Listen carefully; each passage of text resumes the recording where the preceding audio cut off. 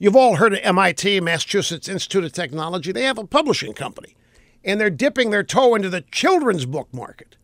It's a book of fairy tales. And you know what the title is? Communism for Kids.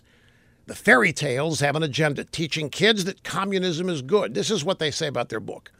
It all unfolds like a story, with jealous princesses, fancy swords, displaced peasants, mean bosses, and tired workers. But before they know it, the readers are learning about the economic history of feudalism, class struggles and capitalism, different ideas of communism, and more. Cartoon drawings of lovable little revolutionaries entice kids through the evils of capitalism. The book has earned praise from leftists who say it's especially needed now that Trump is president.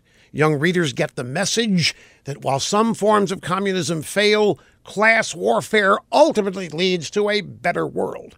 Yeah, it's the age-old lie, folks. The only reason communism always fails is because the wrong people have been in charge.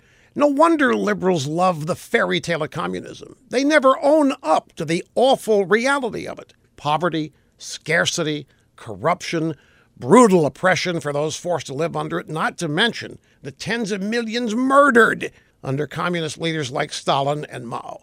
Communism for Kids is dreary, kitty-commie propaganda, and I predict young readers won't fall for it because I'm going to be competing against it. Screw this.